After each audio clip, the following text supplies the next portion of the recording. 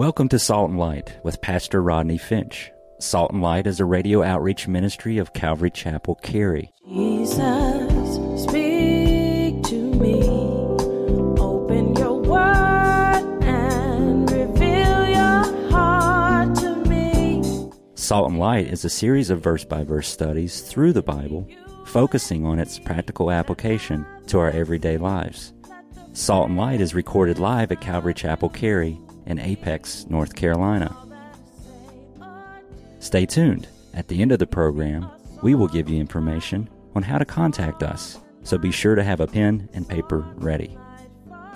Today, Pastor Rodney will be teaching from the book of Galatians, chapter 4. So grab your Bibles and follow along. Now with today's teaching, here's Pastor Rodney. Abraham, I've got a great idea. Why don't you sleep with my servant Hagar, and we'll have a son through her? And Abraham says, okay. Now, you sure about that now? Because you know how y'all women are. Y'all come up with something and then later, I'll do it, but I don't want to hear no mess afterward. Because, you know, ladies, y'all got a steel trap memory. Women have a steel trap memory. They will remember stuff that happened 2,900 years ago. It's like, oh yeah, you did that same thing. Yeah, I'm sick of you. You did that back in 1968 on May 14th at 7:30. And you named the street address, the old phone number, the zip code. Yeah, you did the same thing. Women have steel trap memory. Abraham probably said, Sarah, now are you sure? Honey, now listen, tell you what, why don't I just get that in writing? Because I'm going to write this down, you sign it, because I don't want to have no problems. But Sarah, Abraham, listen, and Hagar are attempting to be God's little helpers to obtain the promise of God. And God is taking too long for them. They have Ishmael through the energy and the efforts of the flesh. Saints, listen to me close. If God, listen to me close. If God, listen to me close. If God makes a promise, he does not need your help to bring it to pass. Can you clap your hands for the Lord? Because that is true. God does not need your help to bring it to pass. When God makes a promise, God will bring it to pass. And I think what we need to learn is to be patient and to wait on the Lord to bring it to pass. And how many people get impatient and afraid, and they won't allow God to do what God wants to do to bring that promise to pass, and so they try to help God. And by the way, saints, that's bondage. You know, to some, God has made a promise that they will marry. God's made you a promise. Someday you're going to get married. And that man or that woman doesn't come quick enough, and then they go out and start to help God. They go on, I keep forgetting that, what is it, daters.com or eHarmony. That's what, y'all know what it is. Y'all just trying to act like you don't know. Y'all sitting there like, I don't know what you're talking about. I don't even know what you're talking about. You know what it is. So you go, well, you know, God said I was going to get married, you know, and they got the Christian version of eHarmony now too, don't they? The Christian version of, what in the world is that? Hello, you don't need to go on eHarmony to try to find, you go on eHarmony and you try to hook up with a date and you meet somebody and find out the man was a serial killer. You don't need that. What you need is to wait on the Holy Spirit. And saints, let me tell you, look, I'm talking to single people now. Husbands, wives, y'all can tune out right here. Single people. If God made you a promise, then God will bring that promise to pass, and you are to wait on God. You do not want to be married to someone that God has not given you. Trust me, you will be better off by yourself and a TV dinner. Anybody know what I'm talking about? Does anybody know what I'm talking about? Okay, 2 people. Okay, fine. You don't want to be married to an unbeliever because your life will be a living hell. Marriage is wonderful when you are married to the person that God has called you to be married to. But when you are married to a person that God had nothing to do with that, God did not ordain that person to be married to you. God has nothing to do with it. Matter of fact, the person's not even a believer. I see it all the time as a pastor, all the time. People come up, no, Pastor Rodney, oh, I found me a man. Really? Yeah, oh, he's so cute. He's so cute. I can't stand it. Cute little button nose. I can't stand it. And I'm just watching them just going on and on and on. Oh, and then my first question is to them is he a Christian? Well, as soon as I start hearing, Houston, we got a problem. We're working on that. Well, he goes to church. Well, is he a Christian? Well, he told me he was baptized when he was a baby. Is he a Christian? Well, he has a job. I'm like, well, that's good, sweetie. He has a job, but is he a Christian? Well, he goes to church he's a two-timer. What do you mean? He goes to church twice a year, Easter and Christmas. Is he a Christian? Let me tell you, going to church does not make you a Christian no more than if you stand in McDonald's makes you a hamburger. Did you hear me? Going to church does not make you a Christian. But what happens is we oftentimes you think that your influence can cause him to become a Christian. When in fact, it usually works the other way around. That's a whole nother sermon. Please don't make me go there. That's a whole nother sermon. It works the other way around.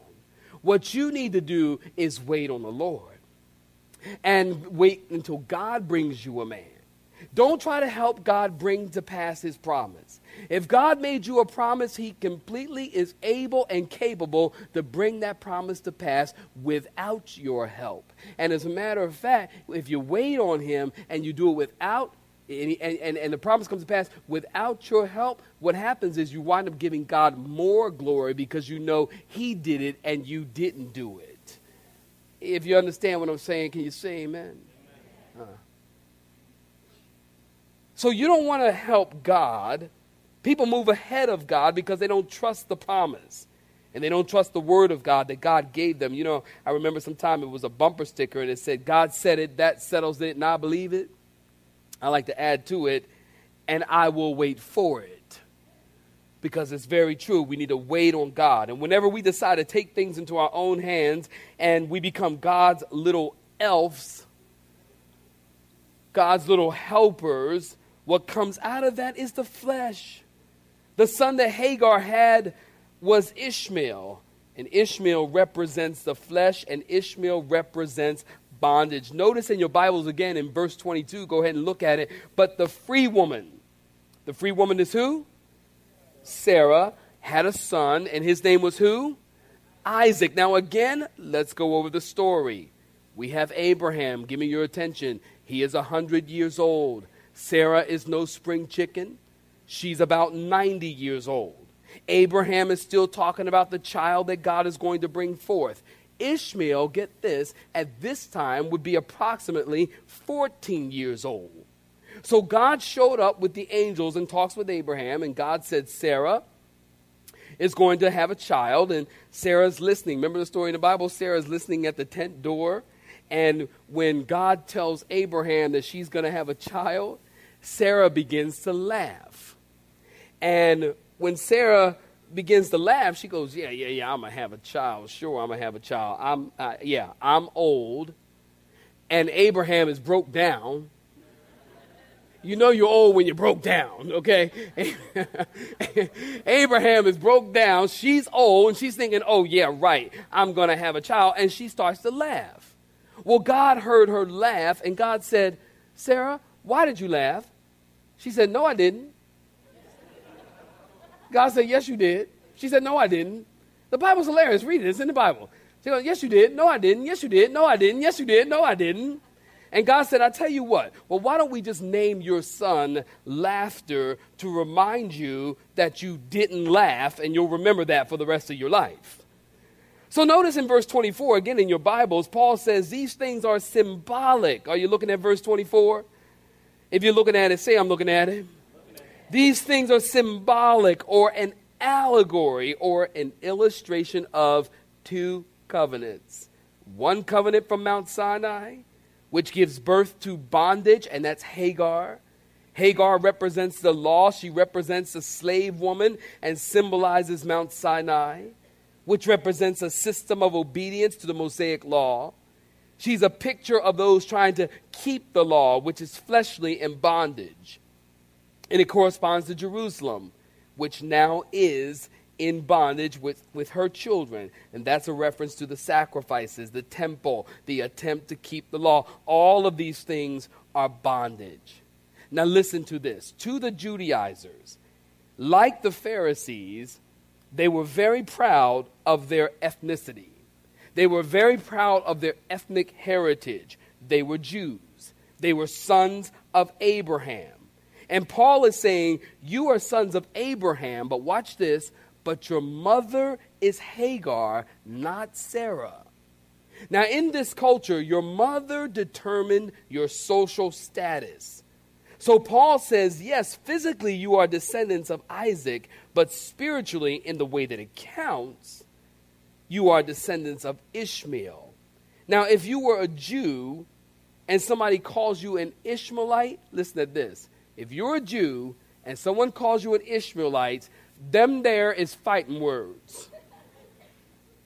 Jewish people hated to be called Ishmaelites because Ishmael was the ancestor of the Canaanites and other groups of people that were not connected to God. And these are people who opposed Israel for hundreds of years. So if you call a Jewish person an Ishmaelite, even today, that is an insult. Paul is saying again and making the point, the true descendants of Abraham and Sarah are all of those who believe, not necessarily those with Jewish blood flowing in their veins. True descendants are all of those Jews and Gentiles, blacks and whites, Japanese, Chinese, Filipino, Indian, Hispanic, all of those who believe in God by faith. Then look at verse 26. But the Jerusalem which is above is free and is the mother of us all. Again, Paul quotes Isaiah 54 verse 1. Rejoice, O barren, you who do not bear. Break forth and shout, you who are not in labor, for the desolate has many more children than she who has a husband. Now, this verse is a reference talking about the Gentiles who will be gathered in. And get this, many great Bible scholars believe that in the scope of Christianity, that in the end there will be more Gentile believers than Jewish believers. And they believe that based on this verse that talks about the desolate has many more children than she who has a husband. And we are like Isaac in that we are the children of promise. And being the children of promise, we are persecuted by those who are children of the flesh. And isn't that true? I mean, we're persecuted. Children of promise. That would be you, believer. Persecuted by those who are children of the flesh. You know, when you're walking in the Spirit, free to love God, free to serve God, you're walking around with the joy of the Lord. The children of the flesh, or in this case, religious people, Judaizers, religious people, they give you the hardest time, don't they? I find, listen, you probably agree with this, I find that religious people are the hardest people to deal with in the church. Religious people are harder to deal with than non-believers. I would rather often deal with a non-believer than a religious person. You're talking to religious people, they're like, oh, you know, I know, praise God, hallelujah. They got all the Christian lingo down. You know, they got a big old Bible, big coffee table Bible. They bring the real big ones so they want you to know how spiritual they are. The real big Bible carrying it like this, need help getting it in. Religious folks. How you doing? Hey, how are you? Oh, praise God, hallelujah, thank you, Jesus. Oh, I'm doing good. Blessed, going in, coming out. Oh, blah, blah, blah, blah, blah. It's like, whoa, whoa, whoa, whoa, whoa, whoa, whoa. Man, I just asked how you doing. I don't need all that. Religious people. Well, you got a problem in your life? Well, let me tell you what the scriptures say. Scripture say. Religion, I'm personally, I just do not like religious people. I think we need to be real in Christ.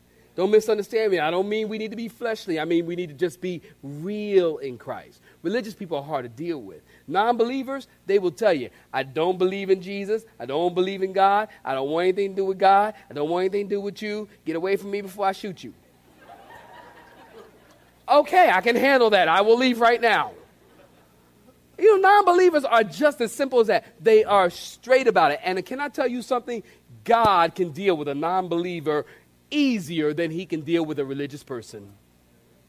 Because a religious person thinks they don't need God. I don't need any more of God. That's the problem God had with the Pharisees. Don't you understand?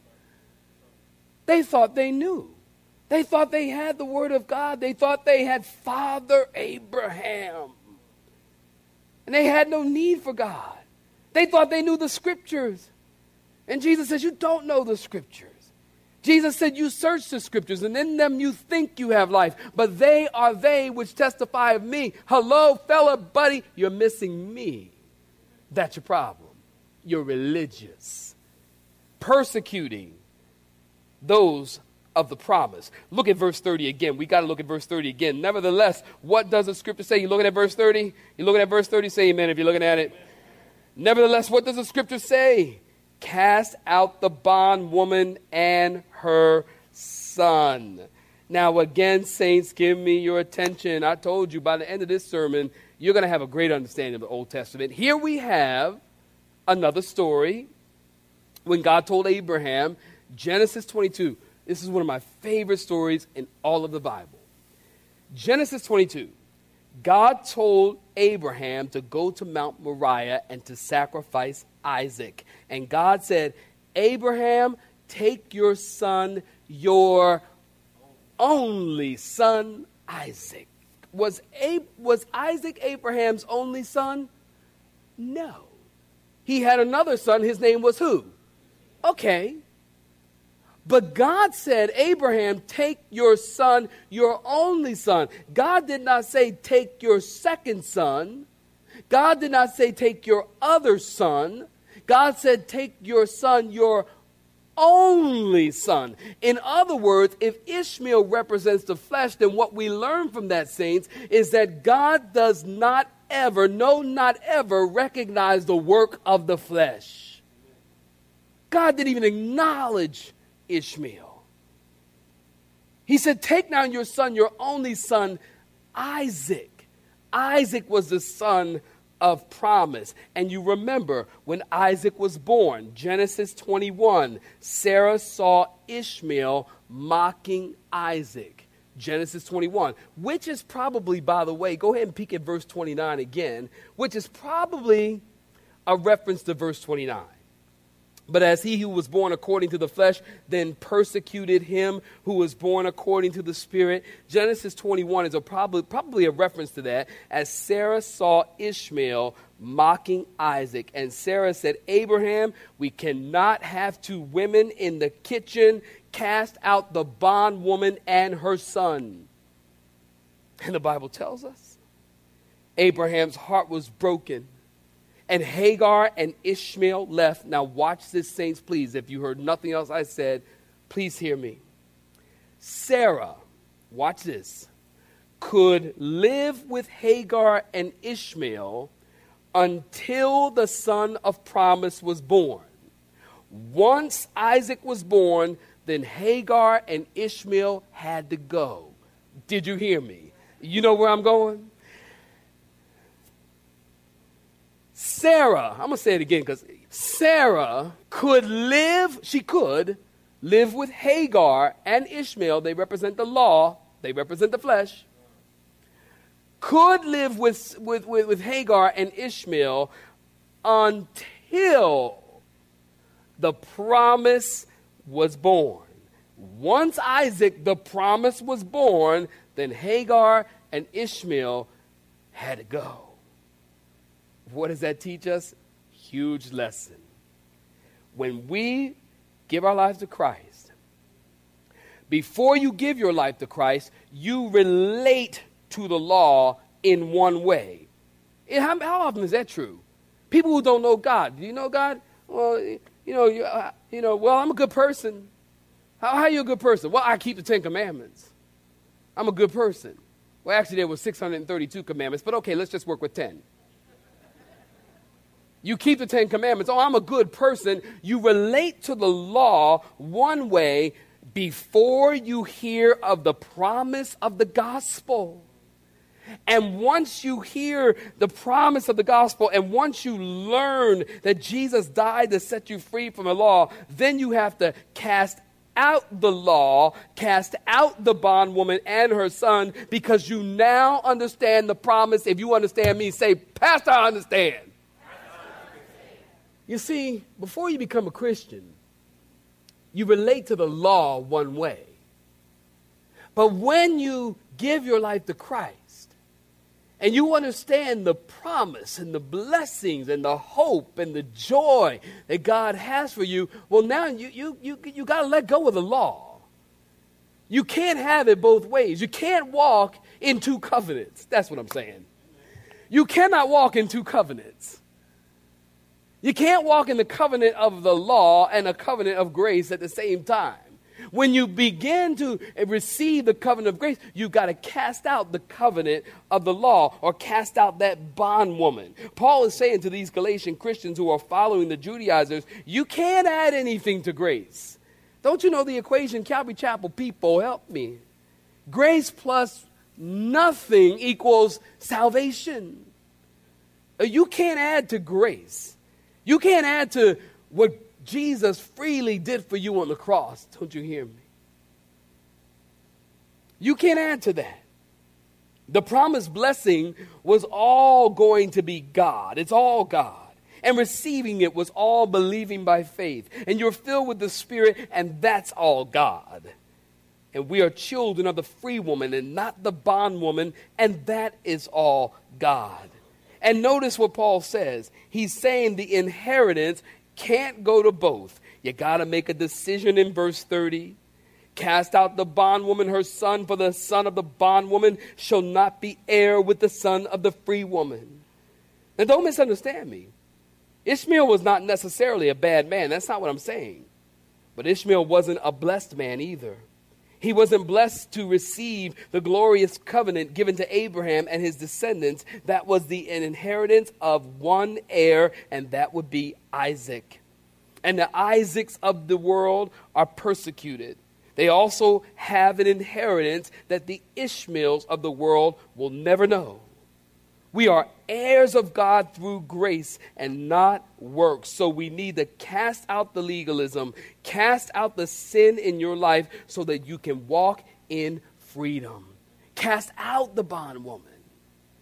And you can't walk in freedom until you cast out. Whatever your problem, whatever your situation, you got to cast it out in order to walk in freedom.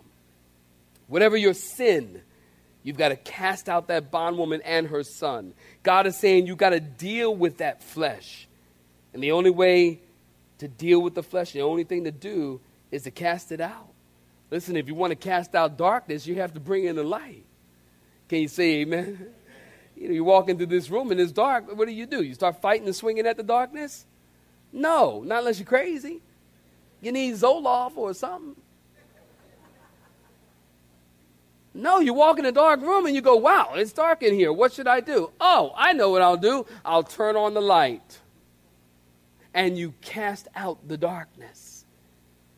And so whatever your situation is, you've got to cast that thing out. You know, I want to read you something as we close. And I'm going to get everyone to close their eyes. If you wouldn't mind, just kind of close your eyes, maybe bow your heads, forget about your neighbor, forget about all of that. And I want you to just close your eyes and listen to this poem that I'm going to read you. And as I read it, I want you to kind of fill in the blank when you hear the word it. When you hear the word it, you just fill in the blank. And it's entitled, It. Listen. They laugh and smile and talk and embrace, and I do too. But sometimes my smile covers a tear, and no one knows. Right now, my tear is from it. I'm sorry. So very sorry I did it. I feel like a broken record, and the skip is the it that never completely goes away. What would they think if they knew my it? Would the laughs vanish? The smiles disappear? Would the talk be hurled at me? The embrace taken back? Do they have it? What do they do with it? Why do we act for each other where there is no play? There is only life. And that life includes a lot of it. The point is not to celebrate it, but only to admit it. I am told that Jesus knows everything, which means he knows about it. And yet he whispers to me words too good to be true. I died for you. Don't worry about it. You have been listening to Salt and Light, a radio outreach ministry of Pastor Rodney Finch and Calvary Chapel Cary, located in Apex, North Carolina. Join Pastor Rodney Monday through Friday at this same time. For information regarding service times, you can contact us at 1-800-293-0923. That's 1-800-293-0923. You may listen to today's broadcast in its entirety by visiting the media library on our website at cccary.org.